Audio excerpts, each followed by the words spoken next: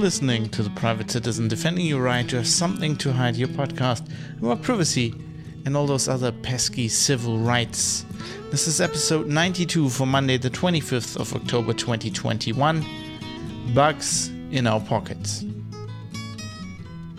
Hello everybody, welcome to the show. My name is Fab, coming to you live from the autumny city of Düsseldorf in Germany, in the west of Germany. I said Western Germany last time. Listen back to the last show, I said Western Germany. Makes me sound like this is a broadcast from the 80s when podcasting wasn't invented. The west of Germany. This is a Monday episode. It's an extra one. I'm gonna be back on Wednesday with a regular scheduled release. It's not like a special episode. It's just I've got so many topics. I might as well, I get kind of the chance to put one, squeeze one in there. That sounds weird. So I took it, and I'm trying to give you some extra episodes. Also, I kind of have to do that once. Like on Wednesday, we'll be up to par with like the promised releases of one every week basically for the year, which is what I'm trying to do. So that's good.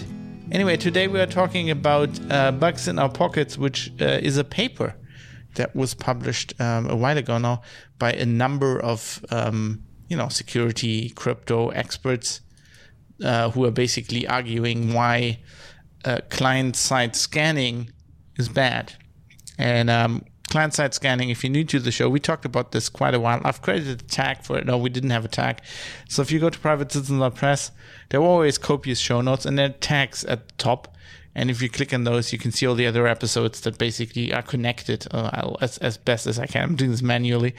But in episode 32, how to hack end-to-end encryption, I basically talked about it. I don't know if I called it client-side scanning. That's somewhat of a new way of a new term for it, but basically what it is so if you have end-to-end encrypted communications, and we're talking the standard way was transport encryption, right? So you'd have to using an app or a client or whatever, and you're talking to a server or a website, or maybe no, that would be transport encrypted. It would also be end-to-end encrypted.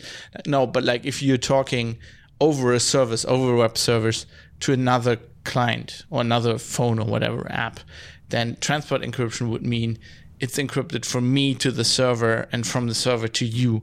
It's in the clear on the server. Largely as a response to the Snowden revelations, pretty much everybody went to end-to-end encryption just to make it harder for the NSA and other services like that.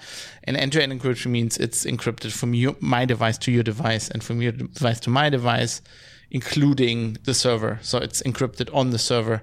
So the provider can't read the traffic. Now there's people who want to read that traffic, for intelligence services, law enforcement, and they came up with an idea to still do that because they can't break the encryption. So we think, state of the art crypto thinking is that what we have is good enough, and even the NSA with their dark technology and huge server farms, even those guys can't look into it. So the other idea would be, so if you're doing that, if I'm talking my phone, I'm using an app, I'm talking to you on your phone, it's end-to-end encrypted.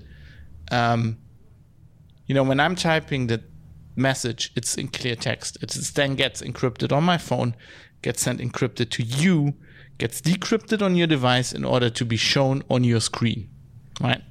So you can intercept this communication on my phone before my phone encrypts it, or on your phone after your phone has decrypted it.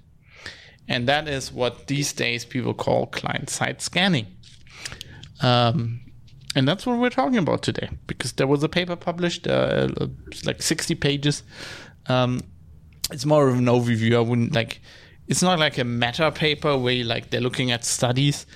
No, it's more of a concise explanation of the problems that client-side scanning has. And it's by some very well-regarded people. So that's the topic for the show, and there's no housekeeping that I can think of. So let's crack straight into it, shall we?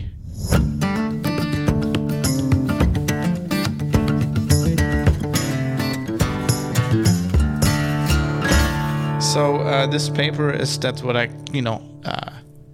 titled the episode as well. It's called "Bugs in Our Pockets: The Risks of Client-Side Scanning," and it is published by some well-known people. So I'm going to go through the most well-known on the list. We have Whitfield Diffie, people who are in IT security or are interested in IT security might recognize from Diffie-Hellman fame, i.e. Diffie and Hellman co-invented public key crypto, which is basically what the whole internet uses. When our two phones doing end-to-end encryption, they have to get a key that only we know, right? The secret that my phone knows and that your phone knows. So if I write a message, encrypt that, and send it to you, I need a way to send you that key. But I can't send you the key because anybody listening in will get the key. So public key crypto, or public private key crypto, it's sometimes called, in German it's called that, is a way of handing over this key without handing over the key. If you want to know more, you'd have to Google Diffie-Hellman key exchange or public key crypto. Maybe someday I'm going to explain it on the show, although it's like, I read how it works and then I understand it, but not I'm not really good at math and stuff. So kind of understand it on a broad overview, and then I completely forget because it's very, every time afterwards, I'm like, if somebody puts me on the spot to explain it, it's very complicated and quite ingenious. Anyway, so we got Whitfield Diffie, we got Ronald Rivest, who is the R in RSA. Not necessarily the company, but the algorithm. He co-invented the RSA algorithm, which is one of the most famous algorithms in computer science cryptography. On this paper, and also on this paper is also Stephen M. Bellovin, who co-invented encrypted key exchange. So this is a way. This is kind of how on early Unix machines that's how you do logins on computers, and he created that, and he's also credited with inventing the firewall, or at least coming up with the idea of this. So this is all old school Unix stuff, 70s, 80s, maybe even 60s. We got Josh Benalow, who invented the Benalow crypto system. Some people might have heard of that. We have John Callis, who is one of the founders of PGP Incorporated, so the company that created pretty good privacy, PGP, which is what you use if you use, PGP encryption. Most people use it for email. It's also called GPG because that's the GNU Privacy Guard. I think that's the GNU free software implementation of PGP. And John Callis is also the co-founder of Silent Circle, which creates messenger apps end-to-end and phones, software on phones to do end-to-end encrypted stuff. On the list is Peter Neumann, who is the editor of the Risk Digest. If you write about IT security or you're in the field, you know what the Risk Digest is. Interestingly, also Carmela Troncoso, who, we talked about lots of SARS-CoV-2, COVID-19. We have an interesting feedback on me always complaining about the naming and stuff in the show notes. So in the feedback section, which is also in the show notes if you want to skip ahead, privatecitizens.press. But we talked a lot about that and the privacy impacts, and I talked about DP3T and contact tracing, and I explained that when that came up. And Carmela Troncoso was the main author of the original DP3T paper. And we have a number of well-known crypto and security experts, including Bruce Schneier, who I think everybody knows. If you don't read Bruce Schneier's blog, you probably should. It's very good. Bruce Schneier, Matt Blaze, and Ross Anderson. And also some editors, also well-known if you do a lot about cryptography. Matthew Green and Nicholas Papernot. They're both professors of cryptography, helped with the editing of this paper. So, all of these people, most people will probably know the names Diffie, Rivest, and Schneier. Bruce Schneier is probably the most known to non-IT security people, because he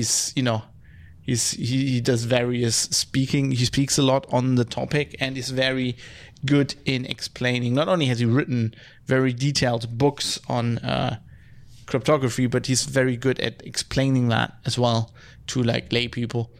I interviewed him, I think, last year for like a webinar. That was quite interesting. So all these people know what they're talking about, right? And they generally, I think, wrote this paper because we talked, what episode was that? I never, I should be putting that in the show notes, but I never do. But I can just go to Private Citizen Press and click on the client-side scanning tag, and I can find out, in episode 81, we talked about Apple. Apple in response, the episode was titled, Let's Talk About Apple. Apple, in a response to a number of law changes or upcoming law changes, including in the EU, proposed a system whereby, or a number of features, one of which where they would scan iCloud accounts, obviously in the cloud storage accounts for Apple users for child pornography. Well, that isn't new. That's already, other services already did that. But they also proposed and created and already put into iOS a system whereby, or started putting it in, whereby they would scan photos from iMessage locally. And that's client-side scanning, right? iMessage end-to-end encrypted messenger. Of course, to filter out child pornography, which is always a good cause. And that's why that is always the first, whenever anybody wants to introduce anything to, let's put it this way, spy on you, the argument they always bring is child pornography, because nobody can say, well, child pornographers also have rights. That's not a popular, you can say that, it's true, but it's not a very popular opinion, and you get shouted down easily, and everybody's always, for the cause of stopping child pornography. So that's always the first, that's always how they get their foot in their door. And as the authors of this paper, I'm just going to call them the authors of this paper because they're quite a lot of people. As the authors of this paper later point out in the paper as well, that is always, they get the foot in the door that way, and then it's always too late, right? You got the technology, it's in everybody's devices, and then the pressure is on politicians and lawmakers to then later say, okay, let's lose it. It works so well to find the pedophiles, right? So let's use it to find organized crime, to spy on organized crime, whatever. And then it ends up with political adversaries and pretty much everybody at the end. Nobody's ever rolling that back. So that is, which is the thing, talking about COVID, SARS-CoV-2, that's a good example that you can see that these, emergency measures, the emergency might be undeclared, right? It might be gone, right? They might say, okay, the emergency is over, but they're not taking the stuff out of the law. Nobody's ever doing that. And this is kind of the same situation. So I'd like to read, I'm going to read pretty much the whole introduction to this paper for you now, because it sums it up very well. And then I'm going to talk a little bit about some other points they make. This sums up the main points very well. So the authors write, our increasing reliance on digital technology for personal, economic, and government affairs, underscore that, has made it essential to secure the communications and devices of private citizens, like us, businesses, and governments. This has led to pervasive use of cryptography across society. Despite its evident advantages, law enforcement and national security agencies have argued that the spread of cryptography has hindered access to evidence and intelligence. And, this is something that happens all over the world. So it's not a US thing. It happens in Germany, the UK, whatever country you're listening from right now, it's a chance this argument has been brought up with your local politicians by these same people.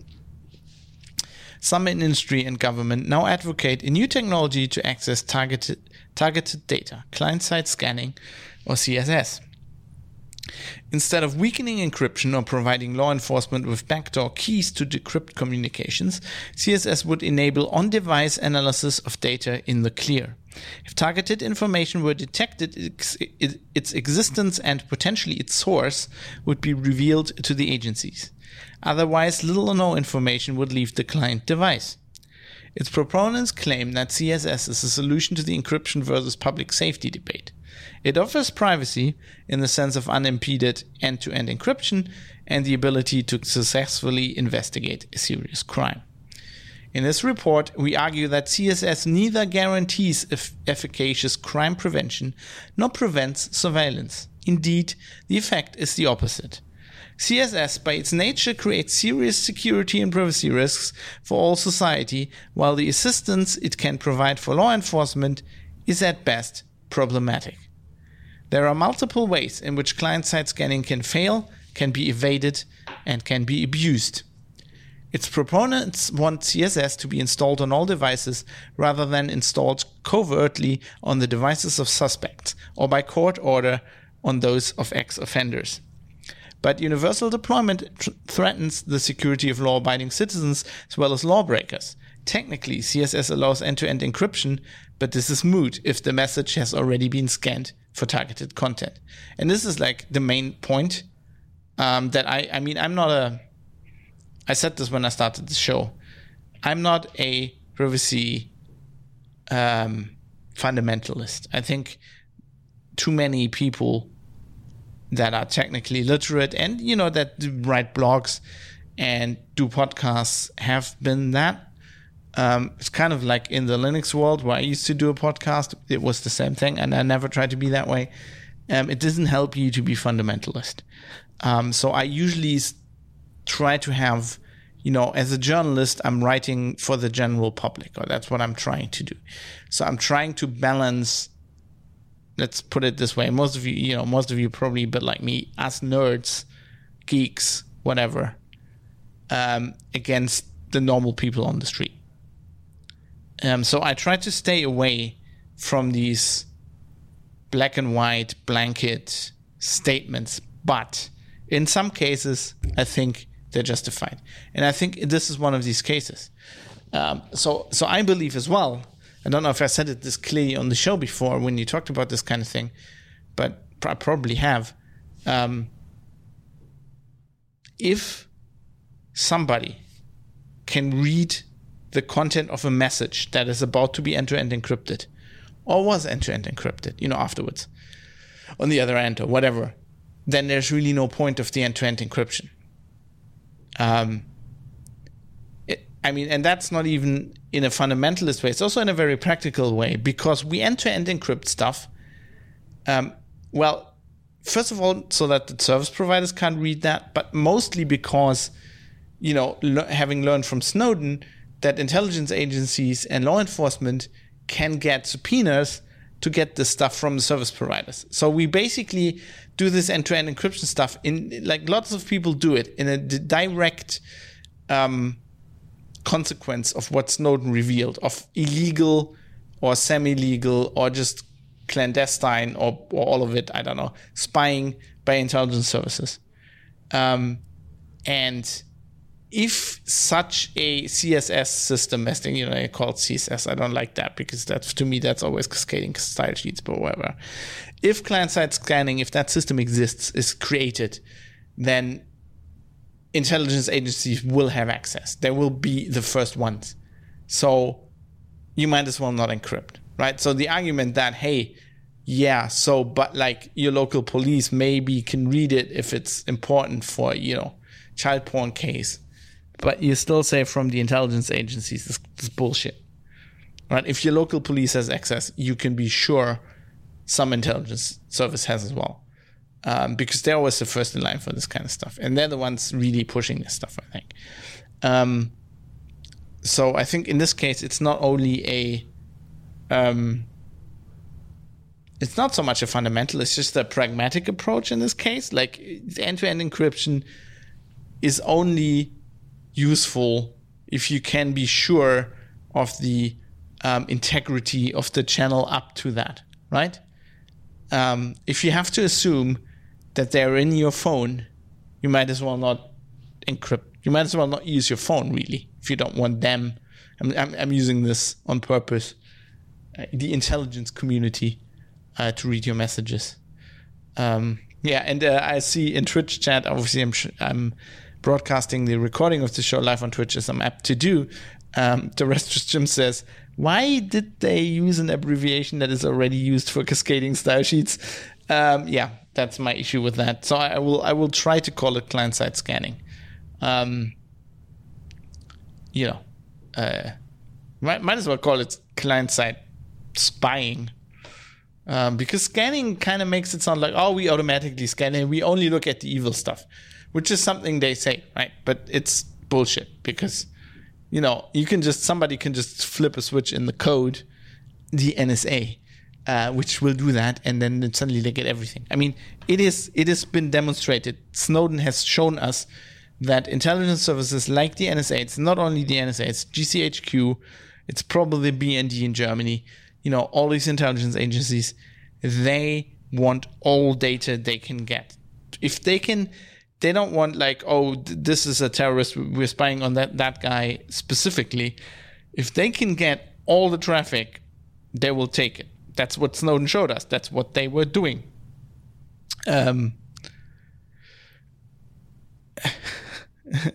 JJ Guevara says in chat, it's the same reason here in Canada they call the Cybersecurity Awareness Month CSAM, which otherwise is child sexual abuse material. Yeah, this CSAM abbreviation I've only seen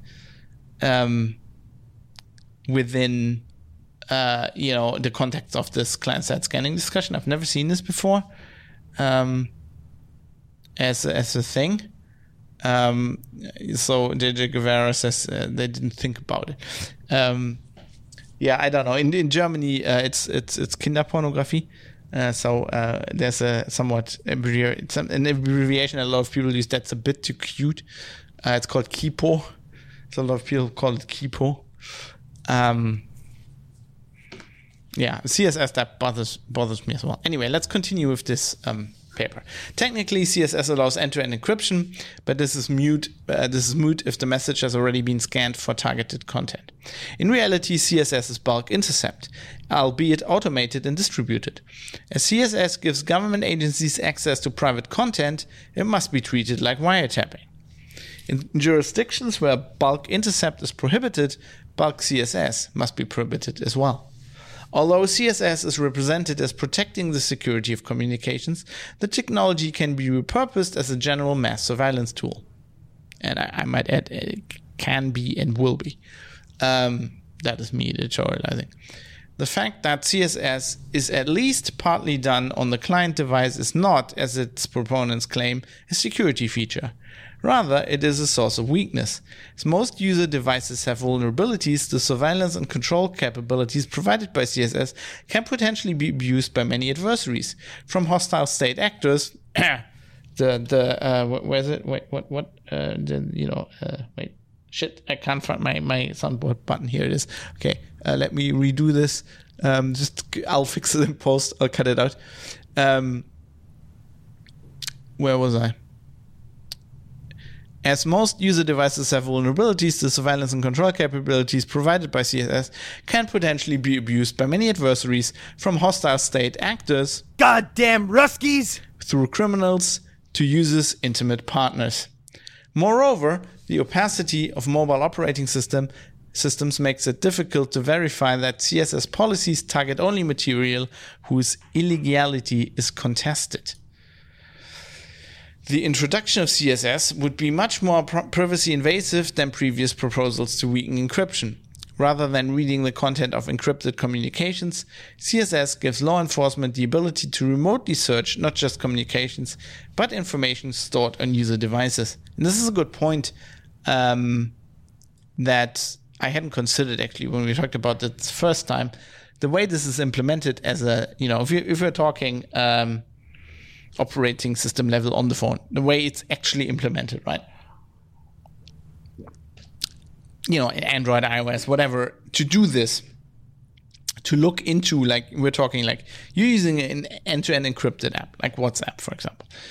To look at, let's say you get an encrypted message.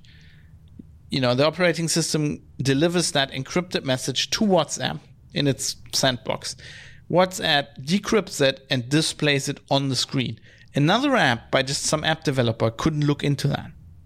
Right? If it could, there would be no point to end-to-end encryption.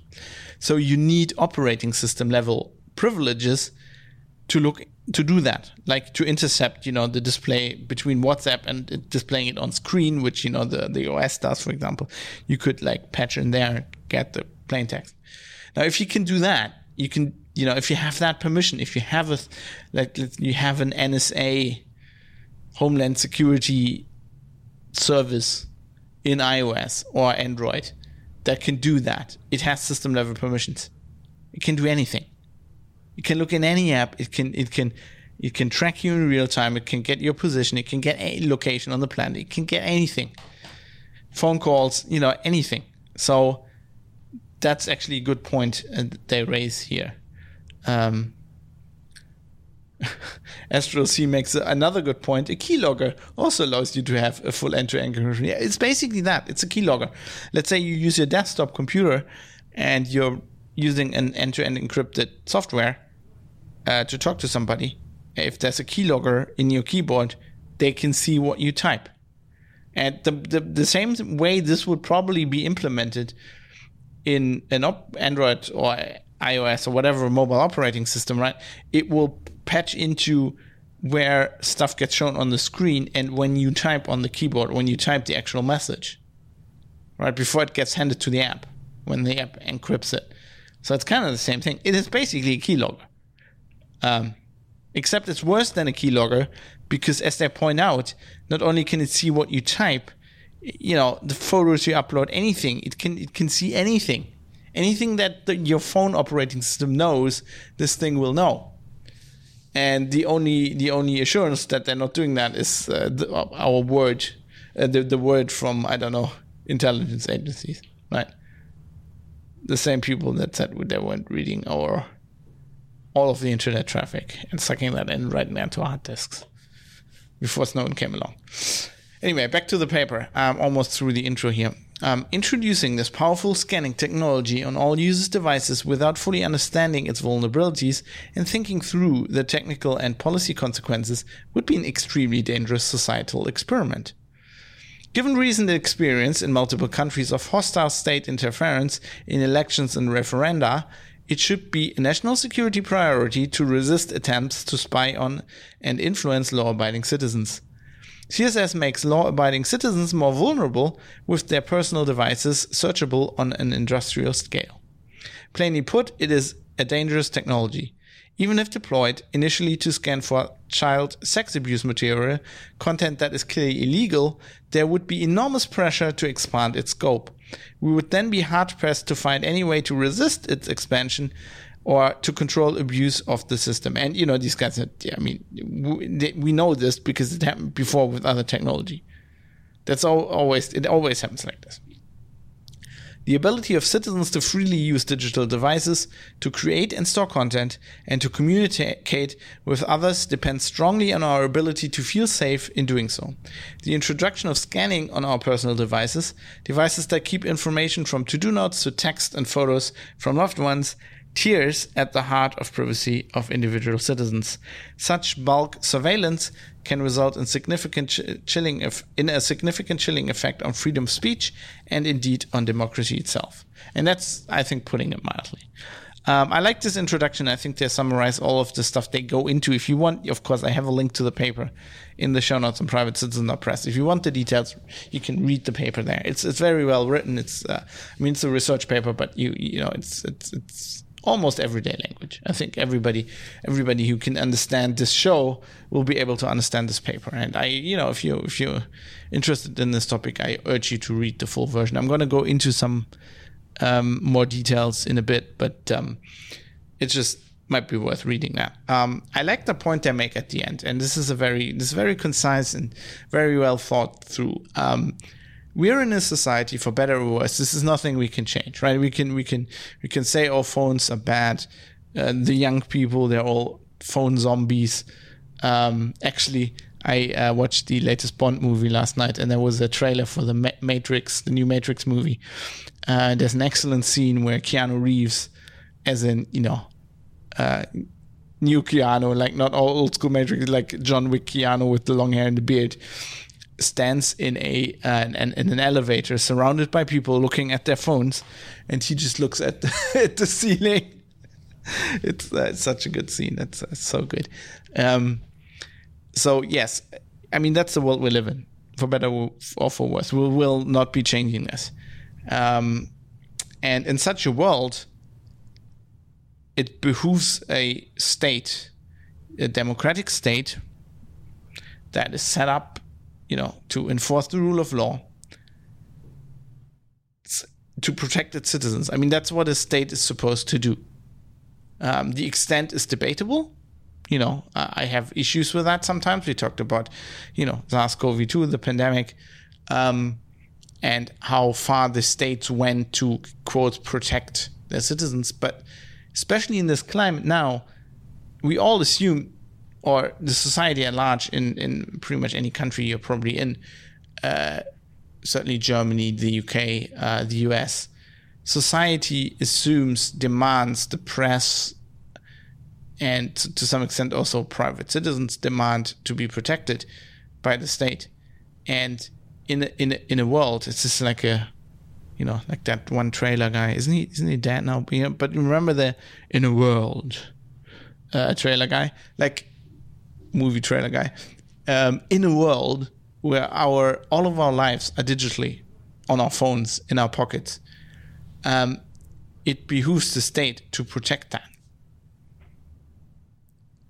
That is, if it's the state's mandate to protect law-abiding citizens, then the state needs to protect the privacy there, I feel. Because it historically did so with your privacy in other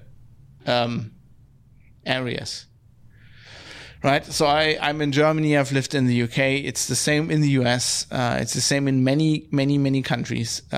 It is assumed, enshrined in a constitution or in other basic laws, that, for example, the state cannot just barge into your home and just start going through your papers.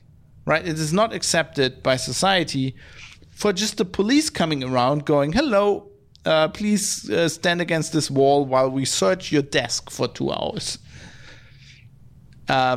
Which is what this is, except it's your digital desk in your pocket. So people don't realize that. They don't realize that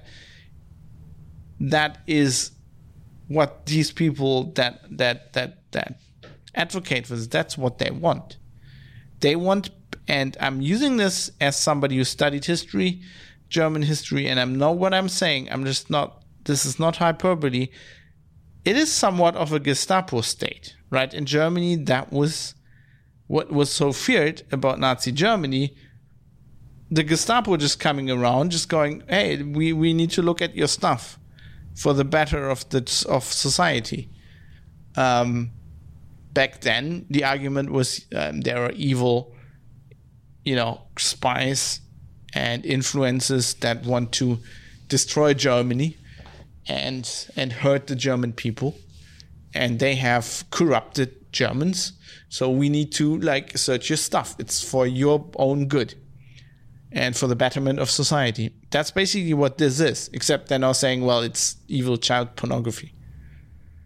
And it's the EU saying we need a law or the United States Congress saying we need a law for this.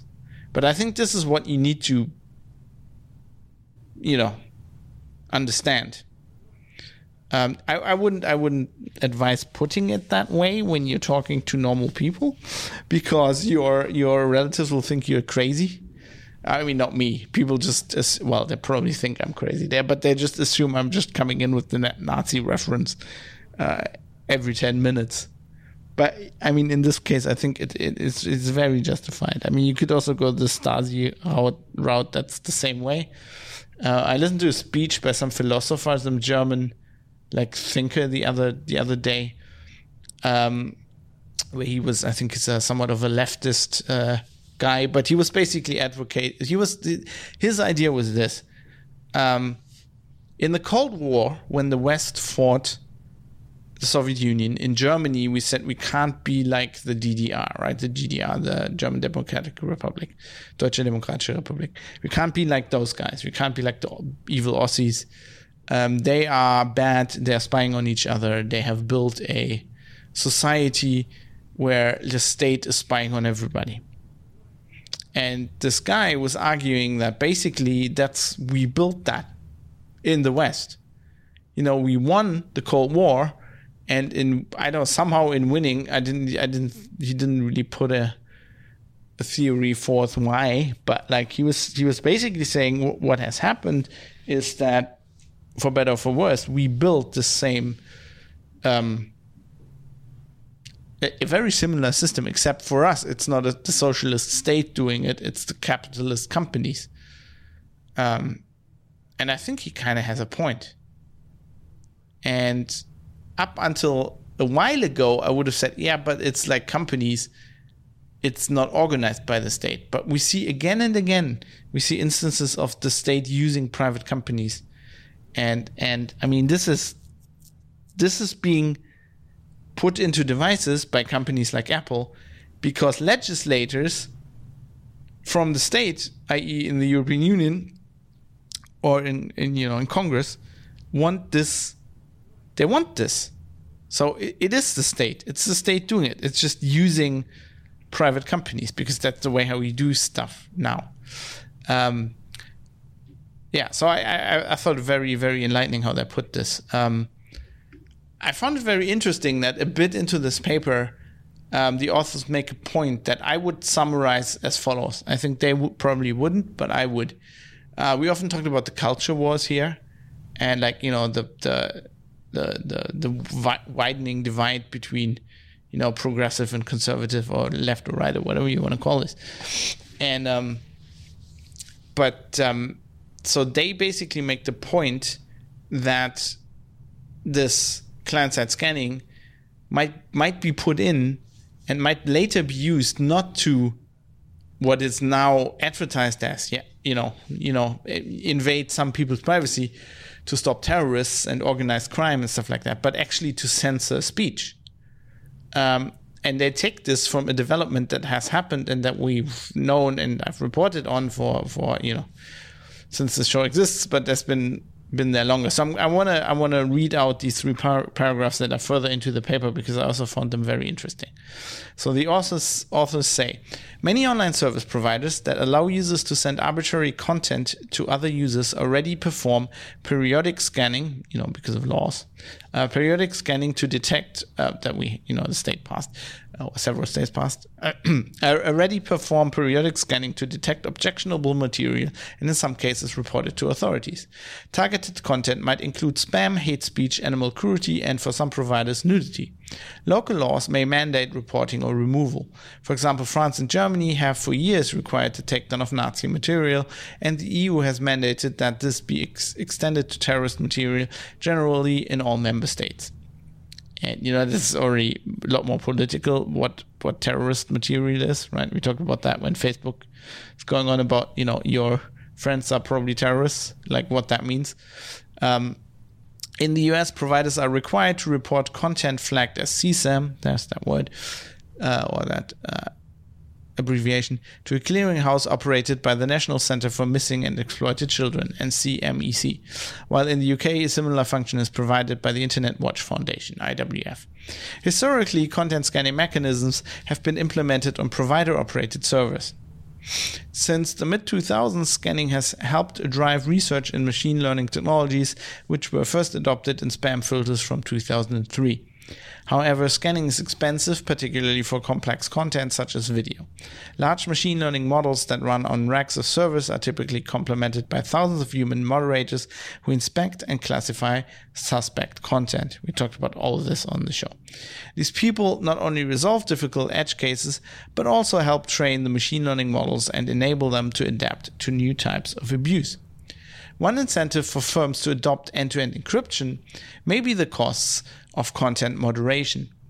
Facebook alone has 15,000 human moderators, and critics have suggested that their number should double. Actually, I have a typo here, and I'm just going to quickly fix that. Where is it? Here we go. All right.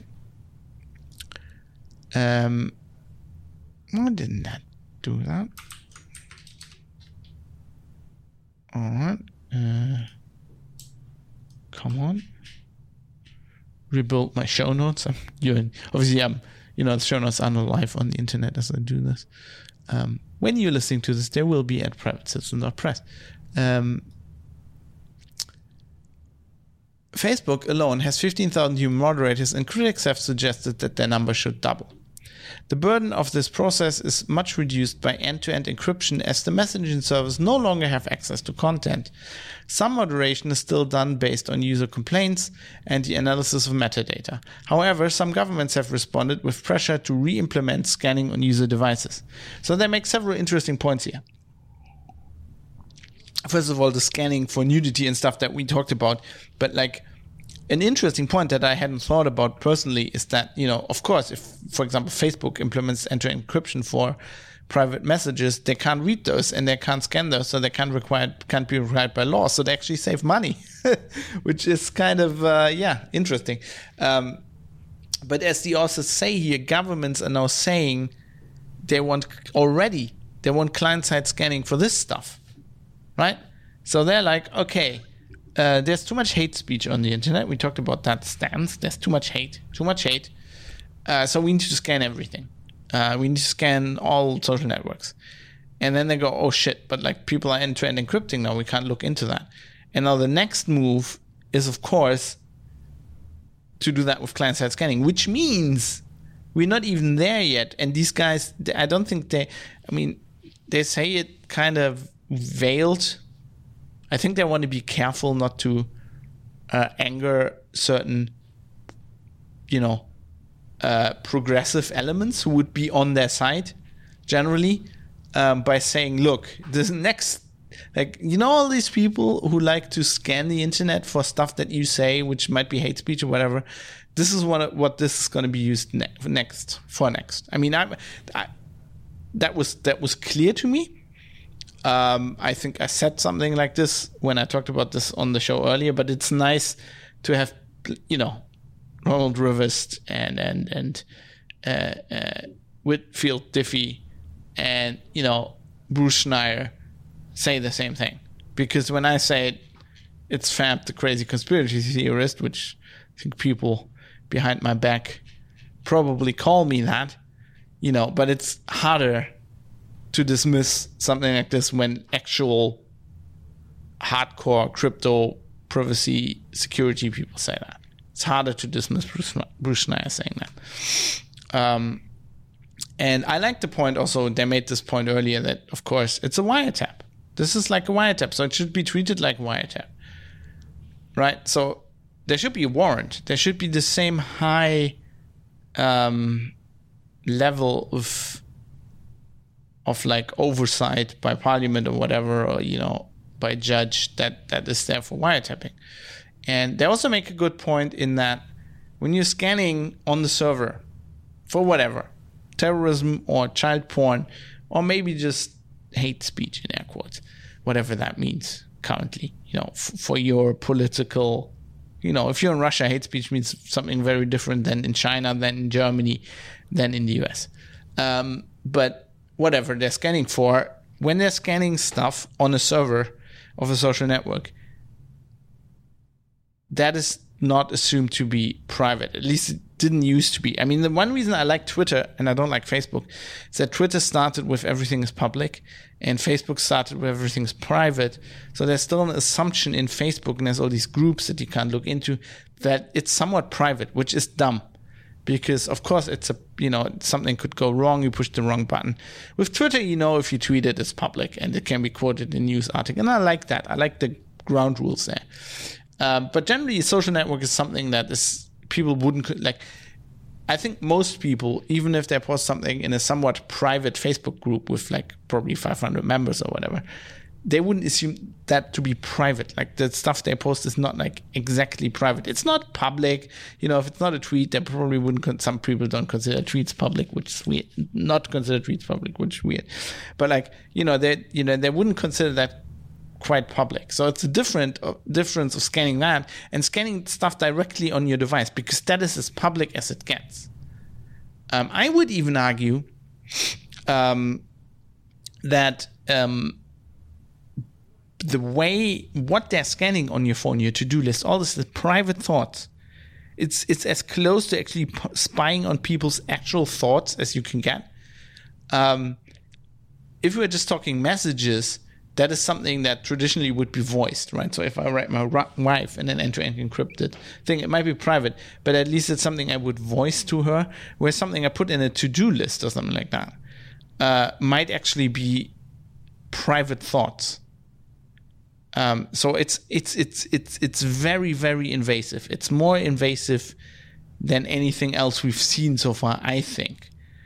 And as the authors also say, because this privacy violation is performed at the scale of entire populations, it is bulk surveillance technology. And I think you can't really argue with that. Interestingly, they also make the point that despite all that, and despite all the access they have, when whoever institutes the system has, it might actually be less useful. Because, there are attacks. We know there are attacks against these kind of systems. You can create false negatives. You can trick the system into flagging all kinds of stuff that's harmless. You can flood it with false positives. And as the authors say, such attacks are not new. They've been carried out for years on server-side scanners, such as spam filters. But a move to client-side scanning brings one telling advantage to the adversaries. The adversary can use its access to the device to reverse engineer the mechanism. As an example, it took barely 2 weeks for the community to reverse engineer the version of Apple's neural hash algorithm already present in iOS 14, which led to immediate breaches. Apple has devoted a major engineering effort and employed top technical talent in an attempt to build a safe and secure CSS system, but it has still not produced a secure and trustworthy design. And this is Apple we're talking about. If they can't do it, nobody can. Probably, I think that's what they're probably saying here. It is kind of, it's like wasn't that also called CSS, like the DVD encryption? It's kind of like that. If you give people the thing, they can figure it out, right? Because it's all done it's like a disk you put in your system. Whereas a system that has like a server-side component, like let's say, Netflix encrypting their streams. So, you can't, you can rip them, you can rip the audio and you can rip them frame for frame, like basically hardware-wise. But that actually encrypts a lot harder to break than if they actually ship you all of the components that do the encrypting or that do the decrypting. It's like relatively easy for people who know what they're doing to reverse engineer that. So interestingly, they end this paper with they say literally CSS cannot be deployed safely. They say CSS has been promoted as a magical technology fix for the conflict between the privacy of people's data and communications and the desire by intelligence law enforcement agencies for more comprehensive investigative tools. A thorough analysis shows that the promise of CSS solutions is an illusion. Technically moving content scanning from the cloud to the client empowers a range of adversaries. It is likely to reduce the efficacy of scanning while increasing the likelihood of a variety of attacks. Economics cannot be ignored, and this is also an important point that I hadn't realized, but it's a good they put it well. One way that democratic societies protect their citizens against the ever-present danger of government intrusion is by making search expensive. In the US, and it's the same in Germany. In the US, there are several mechanisms that do this, including the onerous process of applying for a wiretap warrant, which for criminal cases must be essentially a, quote, last resort investigative tool, and imposition of requirements such as minimization, law enforcement not listening or taping if communication does not pertain to criminal activity. These raise the cost of wiretapping. So actually interesting, I always had like the wiretap idea from like TV shows in the US where they just write, they listen in, but they just like write all the phone calls to a hard drive, whatever, and then they scan them or whatever, and then somebody comes in with the report based on that. And actually reading a book by Michael Connolly, who writes the Bosch novels, and is very well versed in like law enforcement, especially in the LAPD. He used to be a crime reporter, and he used to be actually basically embedded with the LAPD for a while, and he knows a lot of detectives there and talks to them. So he knows how it's actually done, and he actually describes it in a book where they're hunting a serial killer, where like the FBI and the LAPD hunting a serial killer, and basically what they have to do is they have to get agents. So there's this in LA, there's this office. It's actually a third-party company because, of course, it is these days. Where like if you get a warrant, they have all the equipment there to do a wiretap, like on a mobile phone or like a landline, doesn't matter. But the LAPD or the FBI or whatever, in this case, they're like a task force, so they send like FBI guys and LAPD guys. Anyway, they have to send agents or like detectives to actually physically sit there and listen to the calls, because they can record them, but the agents need to decide when they just bugged somebody's phone, is he just talking like it's like a serial killer or whatever, it's a mafia, it's like a RICO case or whatever. Is he actually just talking to some random guy or like his girlfriend or like a garage, or does it actually have something to do with a crime? In which case they can record it, but all the other stuff they are not allowed to record, which I found very interesting. I didn't know that it worked that way.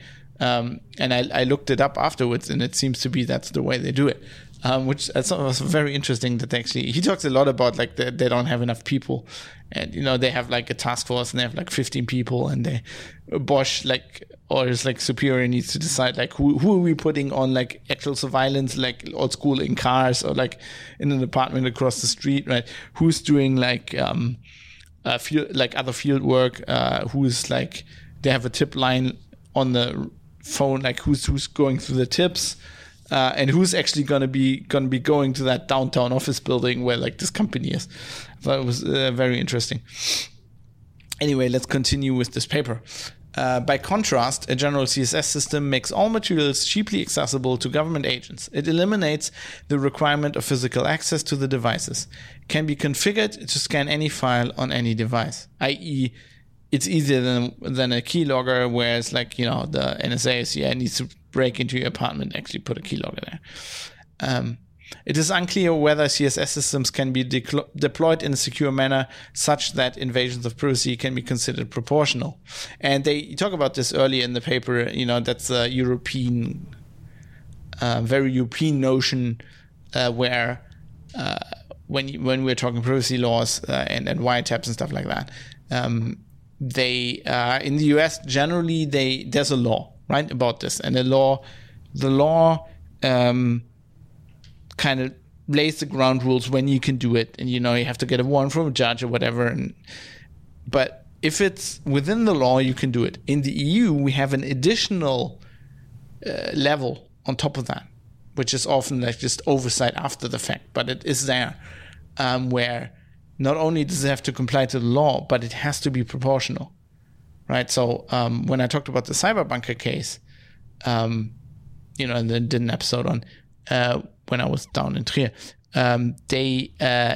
that's a very important aspect. Like the prosecutor has to show that, they wiretapped the internet connection going into this data center.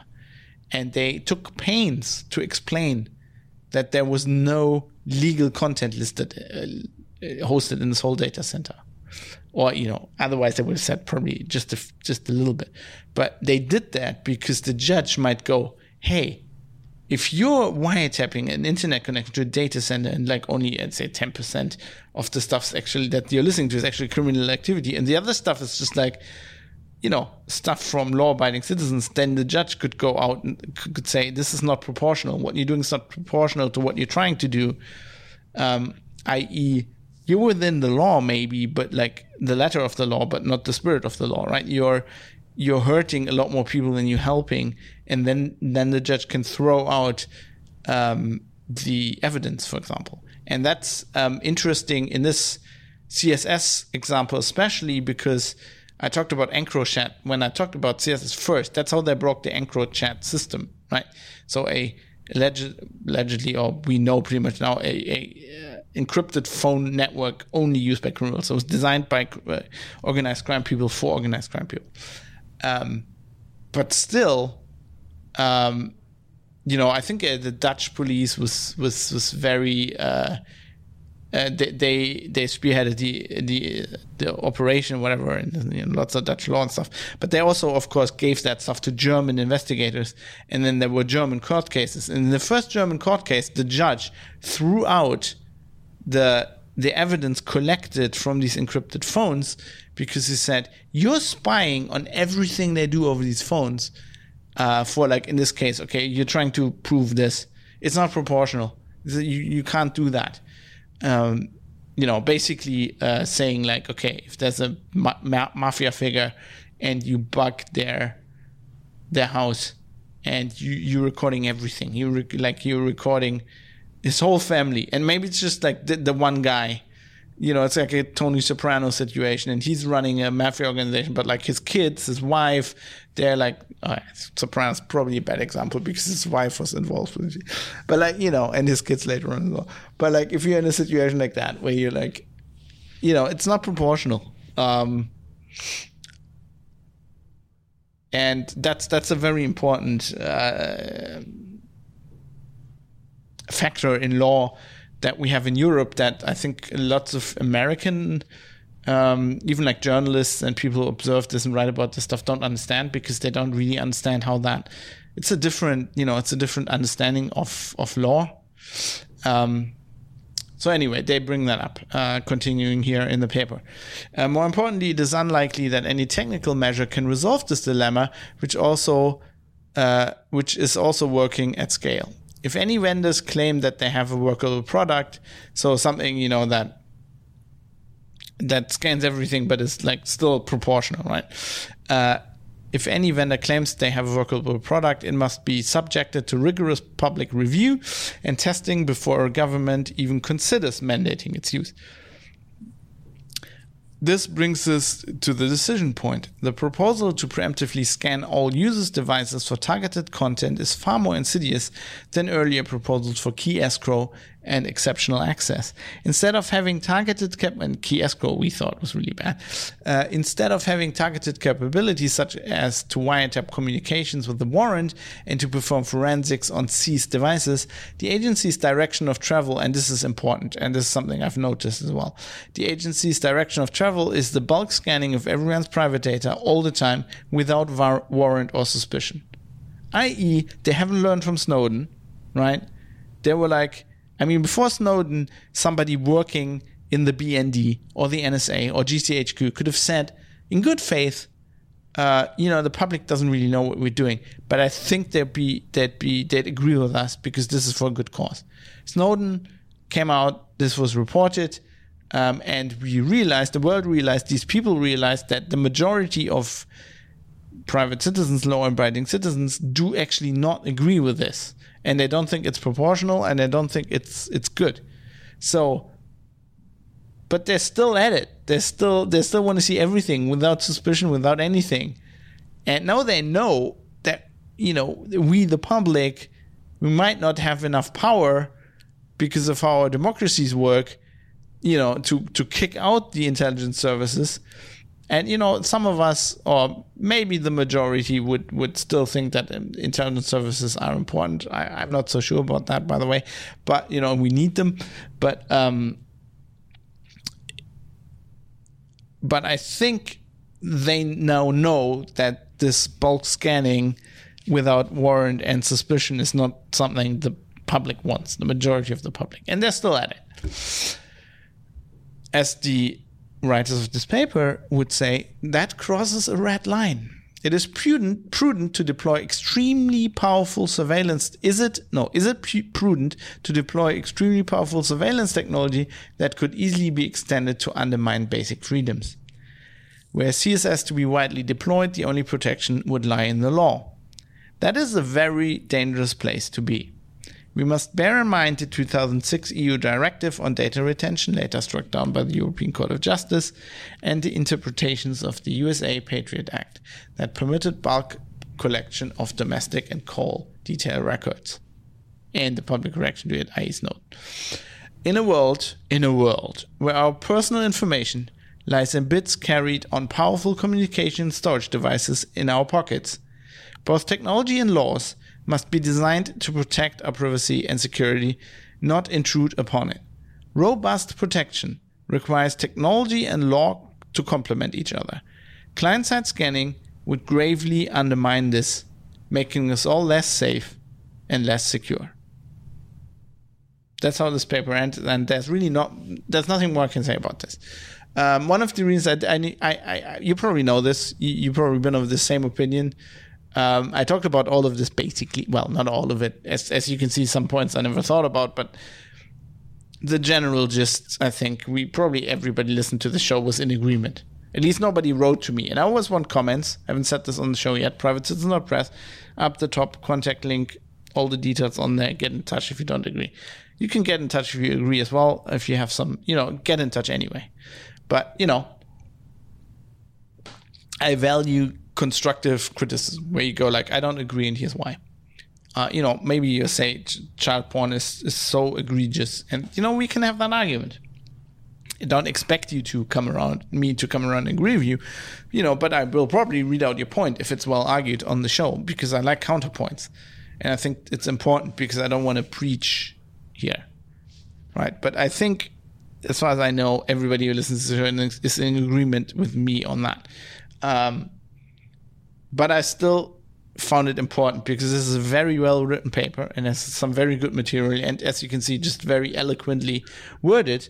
And I think it just gives us more firepower, right? If we are the ones, the nerds, the forefront of the upcoming revolution or whatever it is, if we're the ones who need to argue this, then this paper is gives us some good firepower, gives us some good arguments by some very intelligent people and by some respected people. So I thought that was important. And I can only say please let me know if you don't agree, if you have counterpoints, if you have any other additional points, please write in. There are many ways to contact me. Private Citizen Press. Contact link up the top. There's an episode link and a contact link. The episode link gets you to all the episodes of the show. Nice list, chronologically from the newest to the oldest. And the contact form the contact page has all the details, including a whistleblower form that's encrypted, and there's a link to a blog post that explains how you might use that and not leave any trace. And I've had some truly anonymous feedback in the past, and it's always cool. It's kind of cool to get that. Anyway, let's speaking of feedback, let's get into the section where I talk about feedback I have gotten in the past.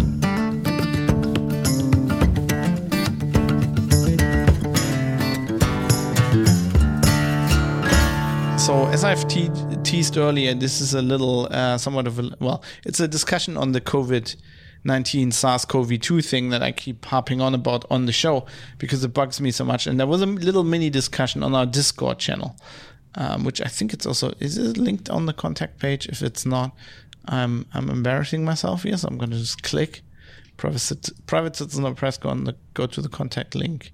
Yes, it has a link to the Discord server.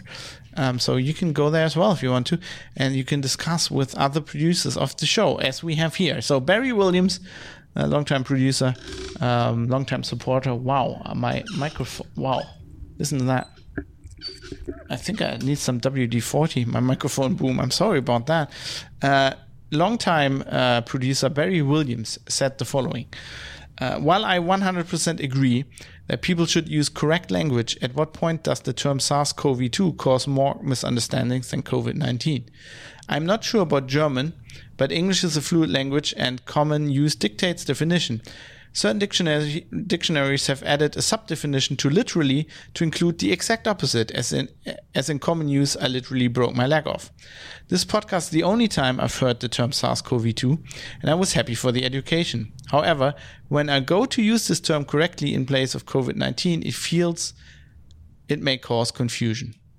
I find it extremely disheartening that this podcast is the only place where you heard SARS-CoV-2. So in case people haven't been there for this whole saga, let me just quickly explain. All right. I like to use correct and specific terminology whenever I can. This is because I went to university, some very old school subjects, politics, history, with, professors who are very eloquent and very literally, or maybe also, but mostly literary minded.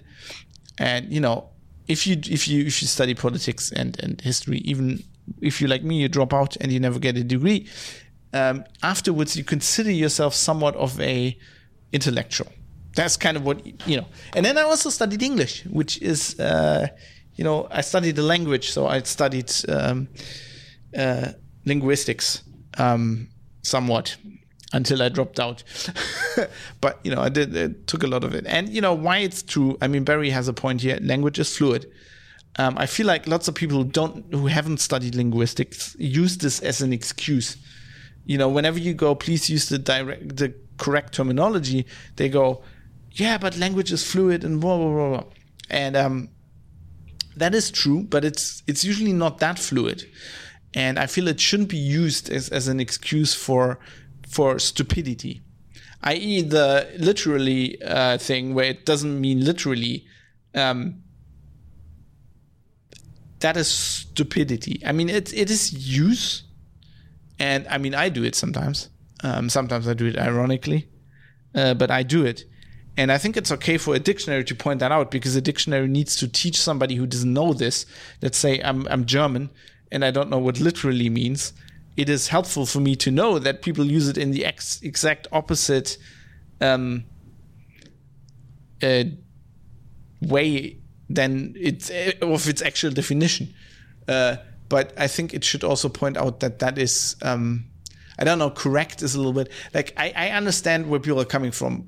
People sometimes tell me, this goes back to Linux Outlaws days when I did a Linux podcast called Linux Outlaws, and I was annoying my co-host Dan with stuff like this. People point out that that's kind of like being a bit like a grammar Nazi. But I feel it's somewhat different with grammar, because grammar itself usually doesn't impede understanding. English is a good example. I'm not good at grammar, which might surprise you because I'm a professional journalist. But I've taught myself to avoid the mistakes I traditionally make. But I can't remember grammar rules. I just play it by heart, and most of the time it works. I can do it, so it's kind of a skill of mine. But English is a very good language to understand that grammar basically doesn't matter, because if you're learning English, you can basically form a German sentence. That is, you can literally take a sentence in the German language and translate every word into English, and say that to an Englishman, and they will understand what you mean. It will be grammatically completely wrong, and it will, words will be in places where they're not in English, where they're supposed to be, but you will understand. There are some other languages where that doesn't work, like Chinese. It doesn't seem to work that well in French. I don't know if the French are just more picky. And it won't work in German because German is very intricate. So you can, it's more intricate than English in that way. It's not more intricate. Like, for example, English does a lot of its intricacies through having many different words for basically the same thing. And they will, in linguistics, you call this register, right? You can use the word, so what do we have for dinner? And you can say sheep, or you can say mutton. It's both correct, but it's a very different register, i.e., it might explain what station, it might show other people what station, what societal level you come from. It might show disdain for something, or it might show that you're sophisticated, right? Shows all of that. In German, we don't do that so much with the words we use. We do that with how we form the sentence. So we can say the exact same thing and just with basically the same words, but we change the order of the words around, which has lots of nuances. So you can't just take an English sentence and just translate every word into German and say that to a German. And they might understand you, but there will probably be some abstraction involved because it will destroy some intricacies of what you're trying to say. So grammar is not that, I feel, is not as bad as I'm actually, yes, I'm a term Nazi. I think, there's also, it's almost like registers, there's also different levels of a discussion you're having, right? When I'm talking with my friends and I'm in the pub, right, I'll let COVID-19 slip if they actually meant SARS-CoV-2. But here, I'm a journalist, so my job is words. My job is to express a message as clearly to as many people as possible so that they can understand it. So I need to think about what words I'm using. And I think anybody who's in a job, like is a journalist, is a teacher, is a scientist, is any kind of educator or broadcasts to a lot of people, right? Even a Twitch streamer, let's say, I think needs to be conscious of their words and they need to be careful what they're trying to say. And I think in those cases, being precise is very important, especially when you're talking about very, very clear nuances or very nuanced things that are important. And for some reason, most people listen to my podcast who understand this with technical matters, right? They will go mad if I use a programming term wrong. But if we're talking like a medical term, because there may be programmers or techie people, they don't care. But just try to put that on your level, right? So every profession has very specific terms, and they're very important in certain aspects. And as a journalist, what I'm trying to do is I'm trying to learn that when I'm writing about something from that profession, I'm trying to learn what they're saying and use the correct words in a way that is still understandable to the general public. And that is that's one of the hardest things about being a journalist. But when it's done well, it's a sign of it's beauty to behold. And that's what I aspire to. Anyway, I should probably explain. It just occurred to me. I think I wanted to explain this initially, but I should, for anybody who wasn't around for this discussion, I should quickly explain the difference between SARS-CoV-2 and COVID-19. So there are medical terms. SARS-CoV-2 is what the virus is called. Right? It's a version of SARS, which is what's SARS mean again? I know MERS is Middle Eastern Respiratory Syndrome. SARS is South Asian, Severe Acute Respiratory Syndrome. So that was the first virus. So SARS-CoV-2 originally used to be called SARS-nCoV 2019, I think. So they knew it was like kind of a SARS from a very early outbreak in China. They knew it was a SARS-like thing. nCoV was like new coronavirus, and 2019 was the year it was first described, right?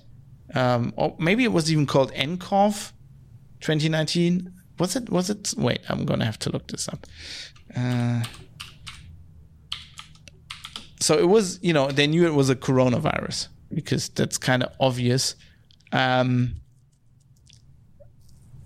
So that's where the nCoV. Yeah, no, actually the original name. I just quickly had to look this up.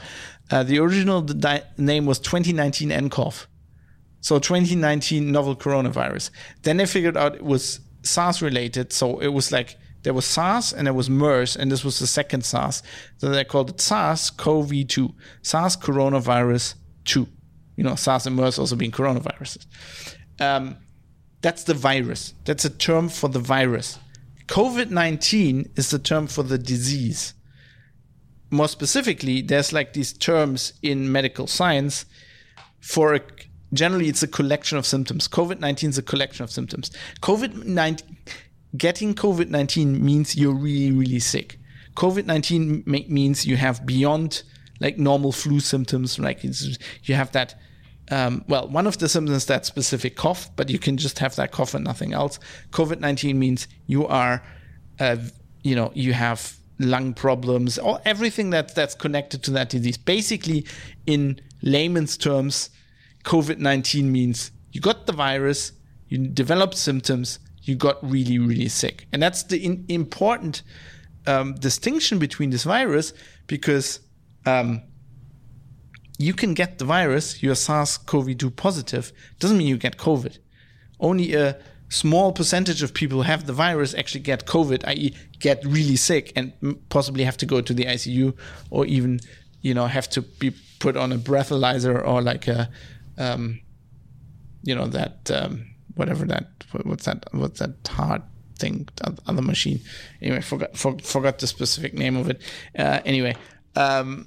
And that's a very important distinction, because if it was the same, then if actually being infected with the virus meant you got COVID, we would all be sick, very sick, and that is specifically not the case, and that's why the virus spreads that much, because people get it. And I mean, this is clear and now scientifically very well demonstrated.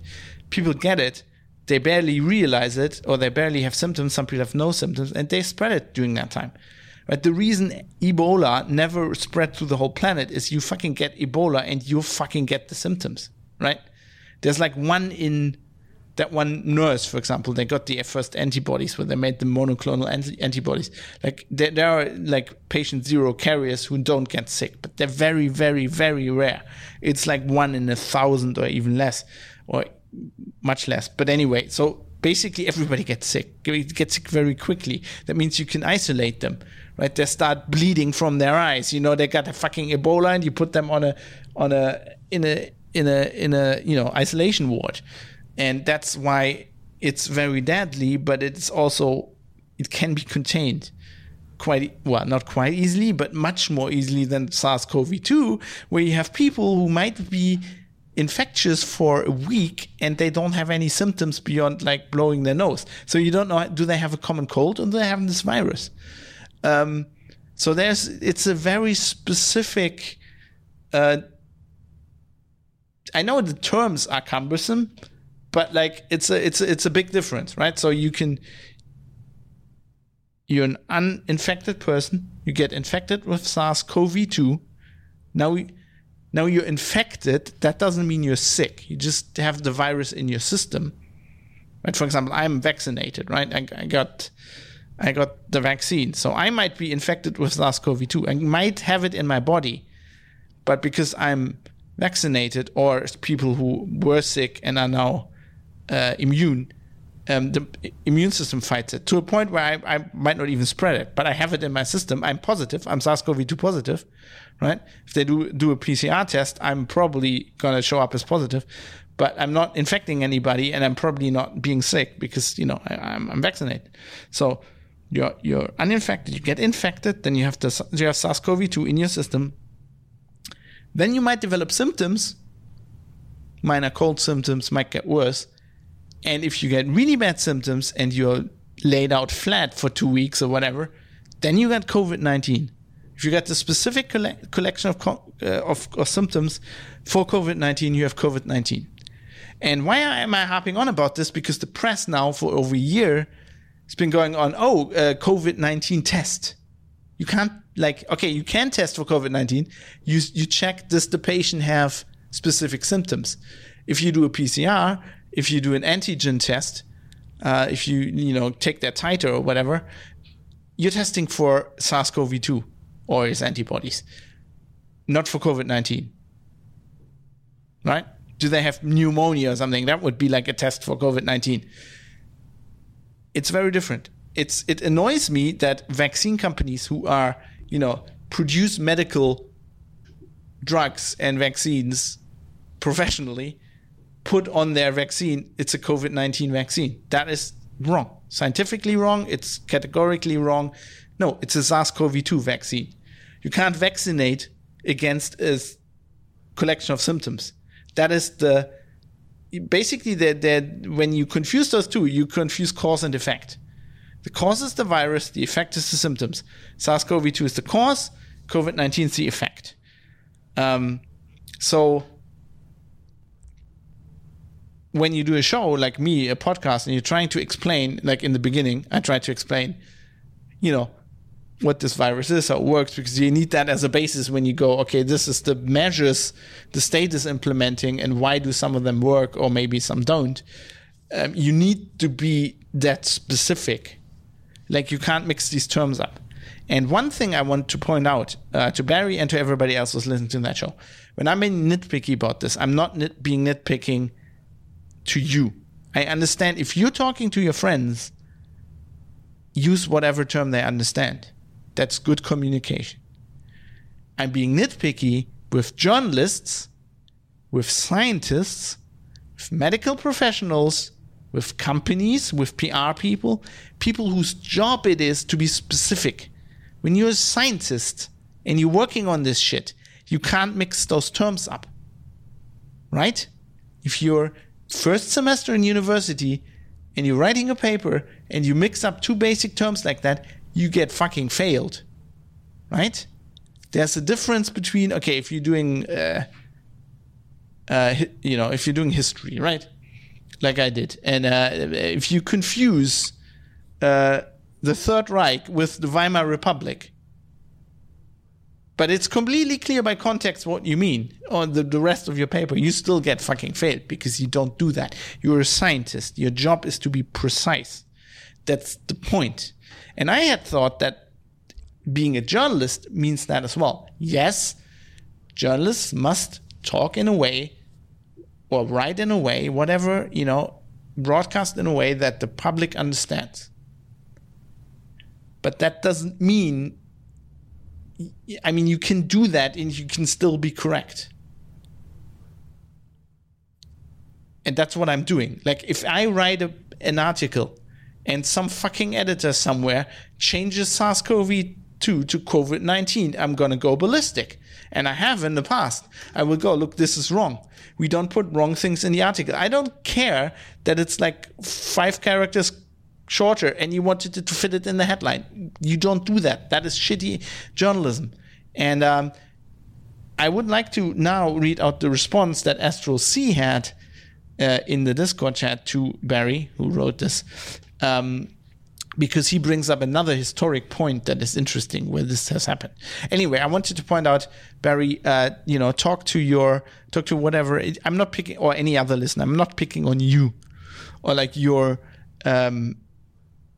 relatives or your friends or whoever said that. I'm picking on journalists, scientists, teachers, educators, people whose job it is to be this precise. And if they can't do that, if a journalist can't do that, if a journalist confuses SARS-CoV-2 and COVID-19, or they mix it up, I don't know if they're confused, I can't fucking trust them. Because if they don't know that, that's like, for the first 2 weeks, German public broadcasting, the most trusted news source in the whole country, was talking about this virus and saying it's a DNA virus.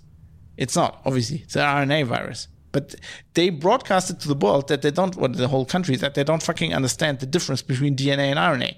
How can I trust somebody like that? If they go on the news and they can't tell that difference, especially if it's so trivial that you go to the fucking Wikipedia site for the virus and the first sentence on there says it correctly. Right? I mean, it's not even, you don't even, as a journalist, here's a secret. You don't even have to know it. You just have to copy it off whatever source you got it correctly. And you double check. You don't just write it's a DNA virus. You go on the internet, you go on Grandma Google, and you go like SARS-CoV-2 DNA virus. And then Google says, did you mean RNA virus? Because it's an RNA virus. Right? So if you can't do that, if you can't take those 20 seconds, how can I trust you? And that's why I harp on about this. Anyway, Astral C responded to Barry and said, I think it's important to use the correct term. Is it the virus or the disease? Also, every word has extra meaning behind it in a newspeak way. It may be from propaganda or groupthink, but I still have the extra meaning.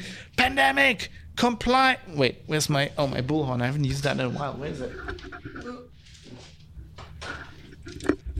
Pandemic, comply, or you're killing grandma. Versus a virus mutation close to SARS. She makes a good point. SARS-CoV-2 kind of tells you it's kind of like SARS, and we didn't all die with SARS, so it might get people thinking, which we don't want.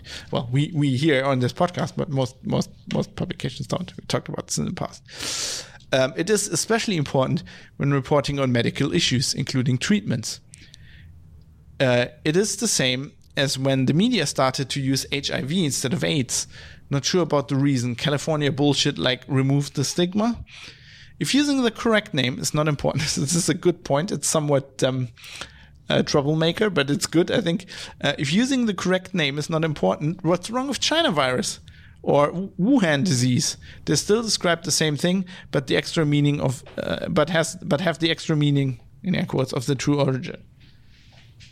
Actually, I like Wuhan disease because that was, for some reason, that was politically very controversial, whereas any other fucking virus disease outbreak is named after, this, especially all the virus, all the really deadly ones. I mean, the Ebola virus, because Ebola is a river where the first outbreak was.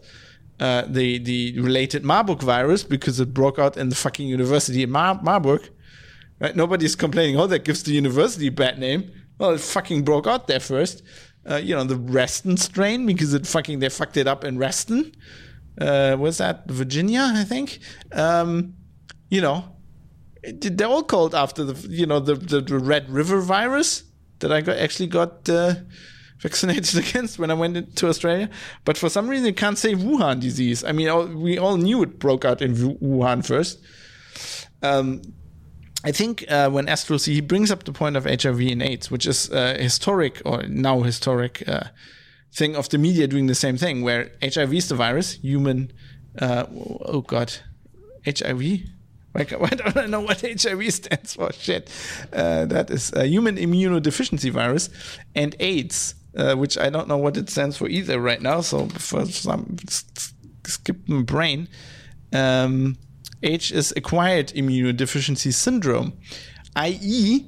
HIV being the virus, AIDS is the resulting disease, the collection of symptoms, which is why AIDS is the older term, because, the medical community realized that people were having these symptoms, but they didn't know how.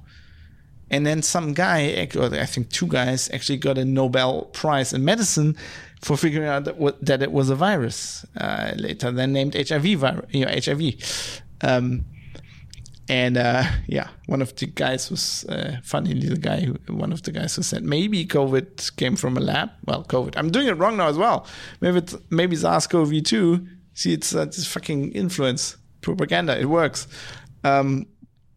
SARS-CoV-2 came from a lab, because it kind of looks to me that way. That was the French scientist who got a Nobel Prize for figuring out what HIV was.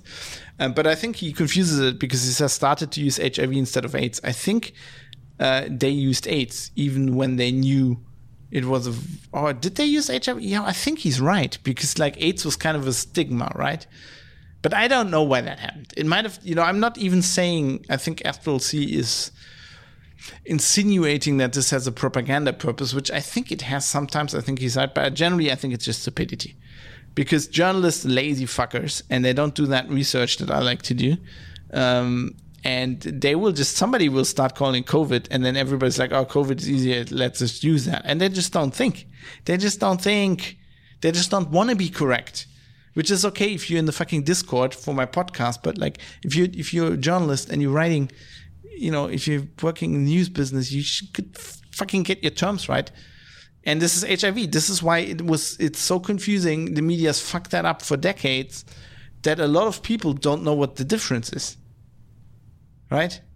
Yes, AIDS, as we know, AIDS is always caused by HIV, but it's still different, because with AIDS as well, or HIV, there are actually some people who have HIV who do not have AIDS, who do not develop the symptoms, who are sometimes very dangerous because they infect a lot of people, sometimes on purpose, for some weird fucked up reason that I've never understood. So there's an important difference there, right? So for example, when you get news that AIDS has been somewhat cured, i.e. they develop very good treatment, that if you keep taking the treatment, you basically have no symptoms and you will live almost as long as a normal person, that is very different news from HIV has been cured, i.e. let's say we'd had a vaccine against HIV. That would be something very different. Right, it's very different to go, hey, I can take a vaccine and then I can just fuck anybody I want without a condom and I won't get that STD. I get all the others. Yay for syphilis. But I won't get that one. That's very different to, shit, I got it now. Now I have to take this medicine for the rest of my life, and it's very, very expensive, let me tell you, extremely. And then maybe I'm lucky and I won't get the symptoms and I won't die like 30 years early. That's very different. And that's a thing, I think, if you in the job of talking to a lot of people, then you should get that right. And that's why I belabor this point. But I think it's good that we had this discussion. And I understand Barry. I'm a troublemaker, right? So I will correct everybody on this. Like even my friends, and they'll go, oh, fuck. They'll like roll their eyes. This is probably also why I don't have that many friends. But to be fair, a lot of my friends are scientists, and quite a few are doctors, like medical doctors. And they get it wrong sometimes because propaganda just fucking seeps into your brain, right? And I will belabor this point with them. I'm like, actually, okay, so you're writing a paper right now. You put COVID-19 in the headline. And this literally happened. Did you actually mean COVID-19? Like I was kind of unofficially editing the paper because it was English and people fall back on me for because I studied linguistics. Can you have a look? And I'm like, did you actually mean COVID-19? Don't you mean SARS-CoV-2? And in this case, it turned out, yes, it was COVID-19. But, I will belabor that point because especially as a scientist and especially if you're publishing about this, and as a doctor, you should know better. And that's not to say they all do, right? There's a hell of a lot of papers on PubMed where they say COVID-19 and they don't mean it. I think a lot of it is because PubMed is like any other internet search engine and it's keyword driven. And you have, like, if COVID, people search for COVID because of the propaganda. That's the fucking uphill battle. I know we're fighting an uphill battle. I know we'll lose that battle. I know language is fluid and it adapts with use. And that's why English has Viking words in it, because they fucking came over and raped and pillowed. Pillowed? Pillaged. Pillowed. They raped and pillowed. They hit people with pillows so much that they started accepting their weird language, their weird words, in their language. I mean, that's what happens. But these time spans are longer than fucking 2.5 years. Generally. I mean, they're probably sped up with the internet, but I think I think it's a fight. It's a hill I'm willing to die on. You don't have to, I will. It's my job. Anyway, let's wrap up the show. I've been here long enough. This has already been going on for an hour and a half, and you'll get another show on Wednesday, so I don't think you can complain. Let's go into the last segment, the final segment of the show.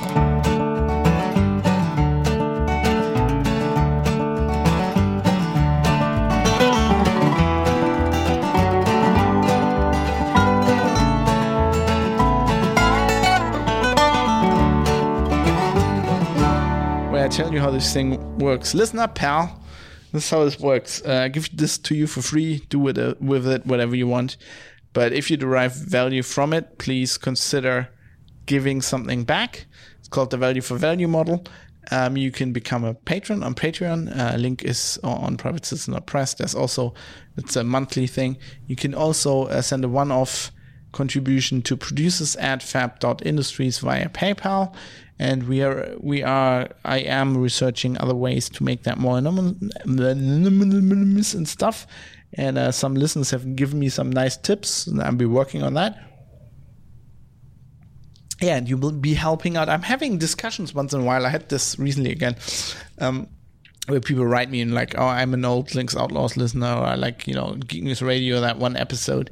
And is that available somewhere? And I always tell them, look, I got them somewhere on a backup drive in some fireproof safe somewhere, but I don't have them handy, and they're certainly not on the internet somewhere to download. And most of that is just, I got this lovely server from Buy and Mark that they're providing for free. More details in a bit. But that has limited space. It also somewhat has limited bandwidth, so I can't just, keep serving like 15-year-old podcast episodes. I need that space for the stuff I'm doing now. And the downside of doing this for free, like completely for free back in the day with Hello and Geek News Radio, and now on I got supporters, I got producers, and they help out. But, to be honest, the money I'm getting for this, like if I had to host those files myself, that would all be gone. And then I wouldn't have an incentive to do new episodes. I'm trying to, I'm a freelancer. I need to earn money where I can. I'm trying to do that somehow. I'm not trying to guilt you into, become a producer, or, you can be a producer by just writing. That'd be awesome. I can guilt you into that because you just need to provide some feedback. Pretty much anybody can do that. But, you don't have to pay me any money. I'm just saying that the downside of having that for free is I can't keep those episodes around. I know I could put them on, I know they should be on Internet Archive. But to be honest, I've had that on a to-do list literally since LO ended. And I got limited time in the day, right? I got to write articles. I'm hosting webinars.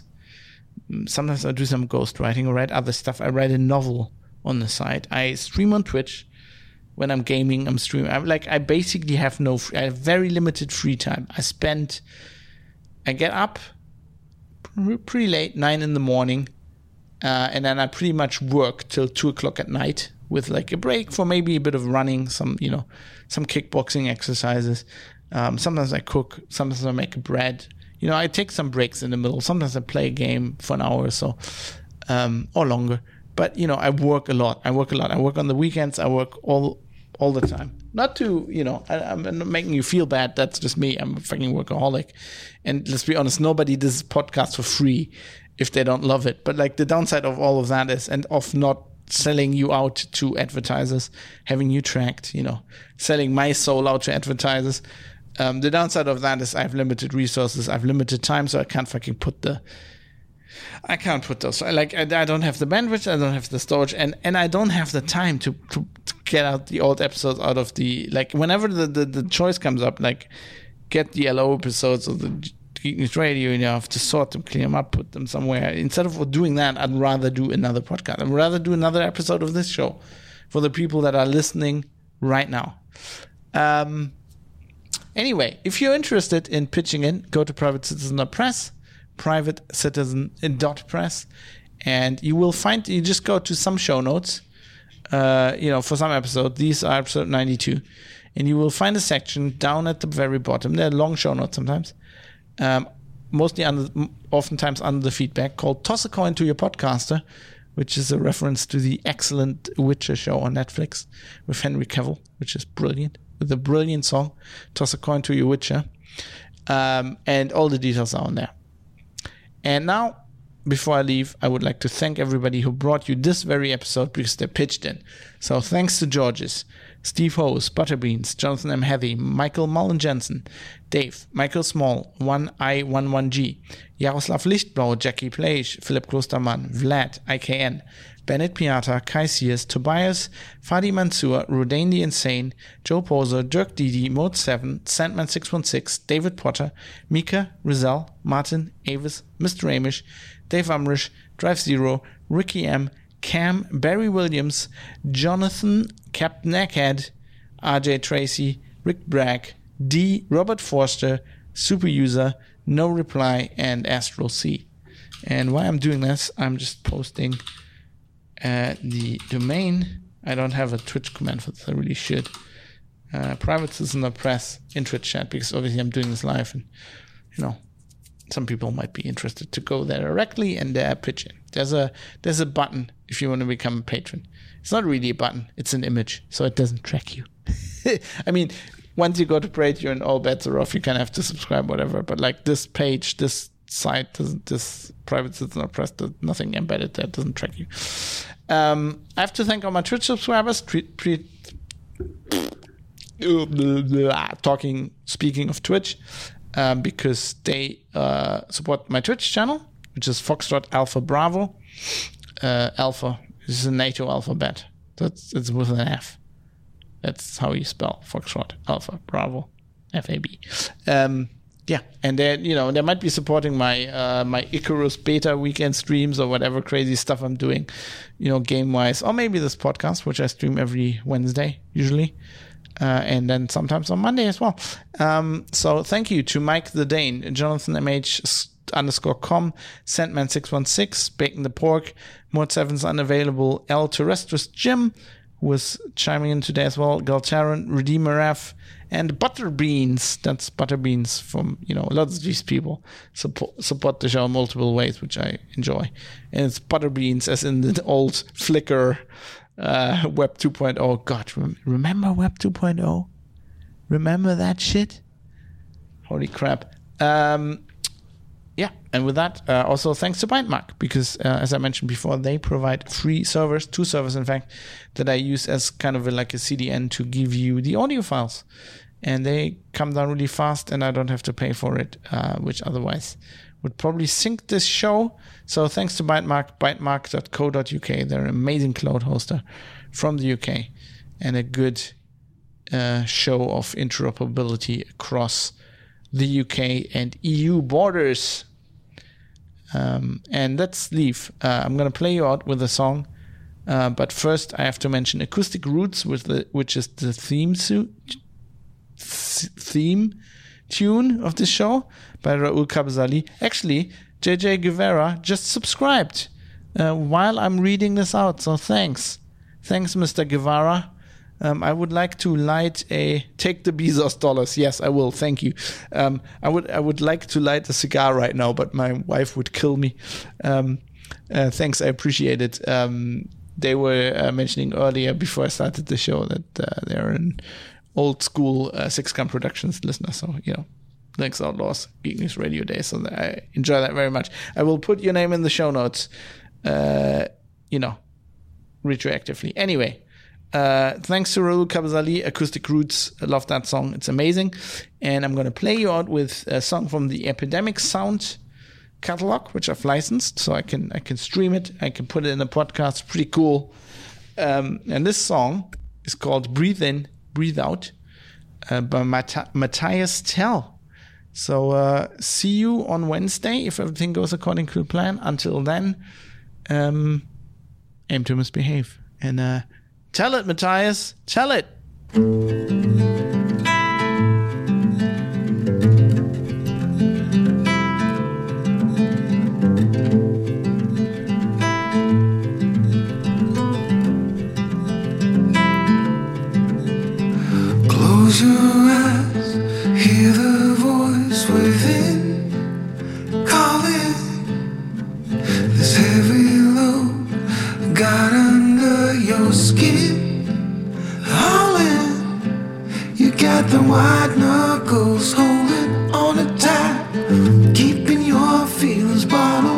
inside, heading for collision.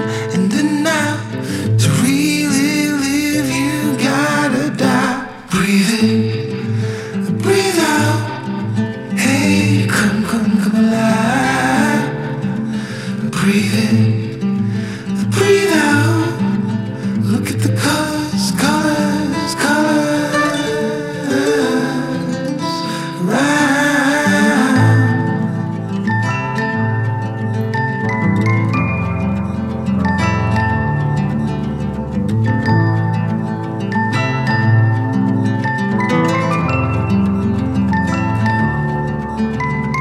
Moments pass, make this one count. Untie. You're so good at dragging yourself down. Why? Well, there ain't much time left to figure things out. Deep underneath all the laser, your doubts. There's a heart gone out of rhythm in despair. Hell underwater, fine for air. Breathe in, breathe out. Hey, come alive. Breathe in, breathe out. Look at the colors, colors, colors around,